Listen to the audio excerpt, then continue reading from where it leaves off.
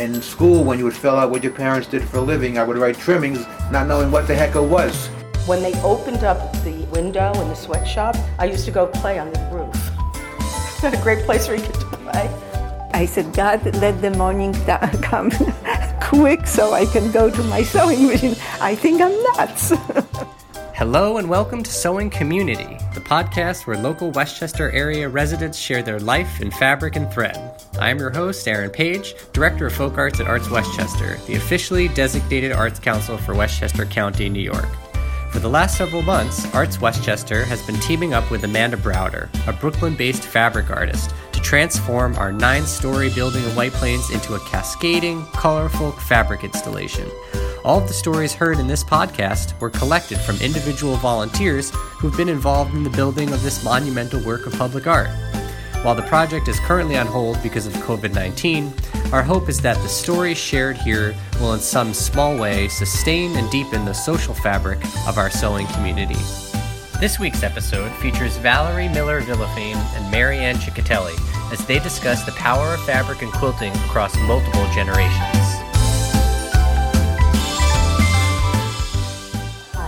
Valerie Miller Villafane. I was born in Minnesota, grew up in South Dakota, came out here almost 30 years ago, and in both my family and my husband's family, I become the keeper of fabric. So as older women are getting close to end of life and know that they want to pass on their prized fabric onto someone that actually cares, I get both the fabric and the china.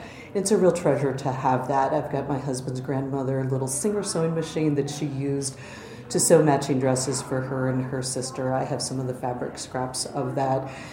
To me, it's relaxing, it's comforting. You can actually do something that stays done, as opposed to the day jobs that all of us have. We can work on something, you wind up having to address it again, do it over, bring people in for alignment.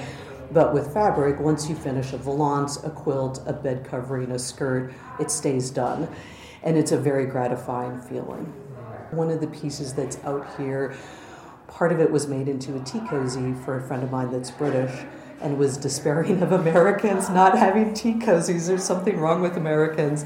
So I had made a big round tea cozy with a ribbon to tie around so she could keep her teapot hot. And other pieces just have little memories of it. There's scraps left over from when I made little pinafores for my nieces. They loved pink and purple. Now they hate it as teenagers. They think it's despicable that anyone would have loved those colors. I've got planet fabric that my mom had gotten for my son to make a quilt that he still uses in the summertime. The matching green fabric that was pillowcases in the underside of the quilt. There's not enough to do anything like a full quilt, but there's enough for this project. There's also burgundy red with gold stars that I had used to make a teepee for my nieces, and there was too little left to make anything else. That's in one of the panels. So it's amazingly gratifying to walk in here and see fabric and go, oh, that was in Heather's pinafore. Oh, that's in so-and-so's. And now it's going to go on the building and have a new life. It's just a fabulous project because not only are we using fabric that has sat in people's shelves for years, but we're also getting people in the community talking. I've exchanged phone numbers with at least 5 people here today, which I think is a fabulous way of building connections. So going back in time, my great-grandmother was in the Midwest at the point in time of the depth of the Depression. Everything was used. Her name was written on rail cars in the Midwest of at this mile marker, North Dakota, get off, walk X mile up north, and Mary Liebenow would feed you. And not only would she feed you, she made everything, shirts for her husband, quilts. We have quilts from her era. Over time, her daughter, my grandmother, went to classes to learn how to make tailoring. So she would buy good wool, tailor a winter coat, and from the Midwest, it had to be heavy, so you'd have lamb's wool inside as a lining, plus the liner. And as a small child, she would teach us of how to do the hand stitching to get the collar to roll, how to do the cuffs on it. And then over time, growing up, we were very, very poor. So a wonderful event in the summer was called Crazy Days, where everyone would sell things at a very low price. And my mother would buy fabric for a penny an inch. So it would be 36 cents for a yard of fabric. That would be our stock up, and we would be making our clothes off from that fabric. So my mom sewed, whether it was skirts, dresses, shirts. I made shirts for my younger brothers. And that was a tradition carried on in the family. I remember the first time I had something store-bought from the store that no one had ever worn before. It was usually made by my mom. And then as small children, we were given fabric scraps, a long string of thread tied onto a needle, and we would, I use air quotes, sew clothes for our dolls, but it would be permanently sewn onto the doll, and if we'd want to change the clothes, we'd use the scissors and cut it off. And then as you get older, you learn how to set in the sleeves, do all of those things. And my mother, who did not want us to look like we were poor and wearing homemade stuff, was meticulous on details of the hem needed to be straight.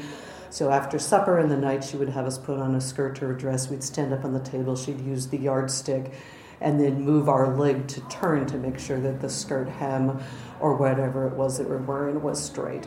So by the time we actually learned to sew formally in school in home economics, we had learned far more from mom and grandma. Marianne Ciccatelli. I grew up in Rexburg, Idaho. Currently I live in Pelham, New York. And I've been here back in the East in New York for 20 plus years. My mother was really into sewing. Probably some of the youngest memories I have as quilting is she would put up a quilt on the quilting frames and invite women over to quilt. And I remember going playing underneath the quilting frame, and we would hit the quilt, and they'd be quilting by hand, and they wouldn't like it because then they'd prick their needles and fingers with the needles. So, and I actually have a picture of I'm about 3 or 4, just barely old enough, looking over the quilting frame, and my mom and my sisters and I are in this picture, so that's a tender moment. I have 6 generations of quilts in my home. So I have my great-grandmother's quilt, my quilt my grandmother made for me, quilts that my mother's made, quilts that I've made, a couple of quilts that my daughters have made, and a quilt that my granddaughter made when she was 5 years old. So 6 generations. Right here, congratulations. I said, what happened? So I started sewing when I was in 3rd grade. And one thing I remember is my mother would always unpick my mistakes. She'd send me out to outside to play, take my mistakes out, and then, so I had a real positive experience. And then as the time went along, I thought that I needed something unpicked. My mother didn't, so then I had to start unpicking for myself. I teach children's sewing classes after school during the school year. So kids from 7 years on up through high school come and can attend sewing classes. They come for an hour at a time. I have, in my basement, there's 6 sewing machines set up, so each there can be 6 kids in a class. It's a self-paced program, so I can have beginner students with advanced students, and it really is fun as the older students, or the ones that have been there a little bit longer, can then turn around when I'm helping someone else, and if somebody needs help, then they start helping the younger students, and that's when you're like, they really get this. 3 months ago, I had a total knee replacement, and a couple of weeks after that, I was down sewing, and I was trying to do something.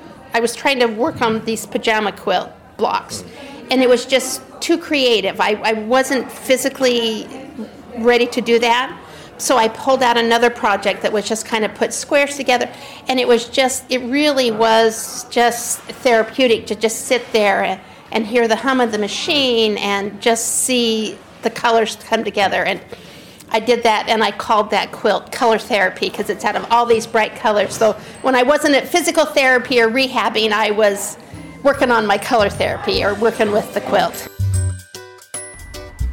Thank you for listening to Sewing Community. Please join us for next week's episode, which will feature Peggy Robinson, Nandita Singha, and Catherine Craig Gaffner.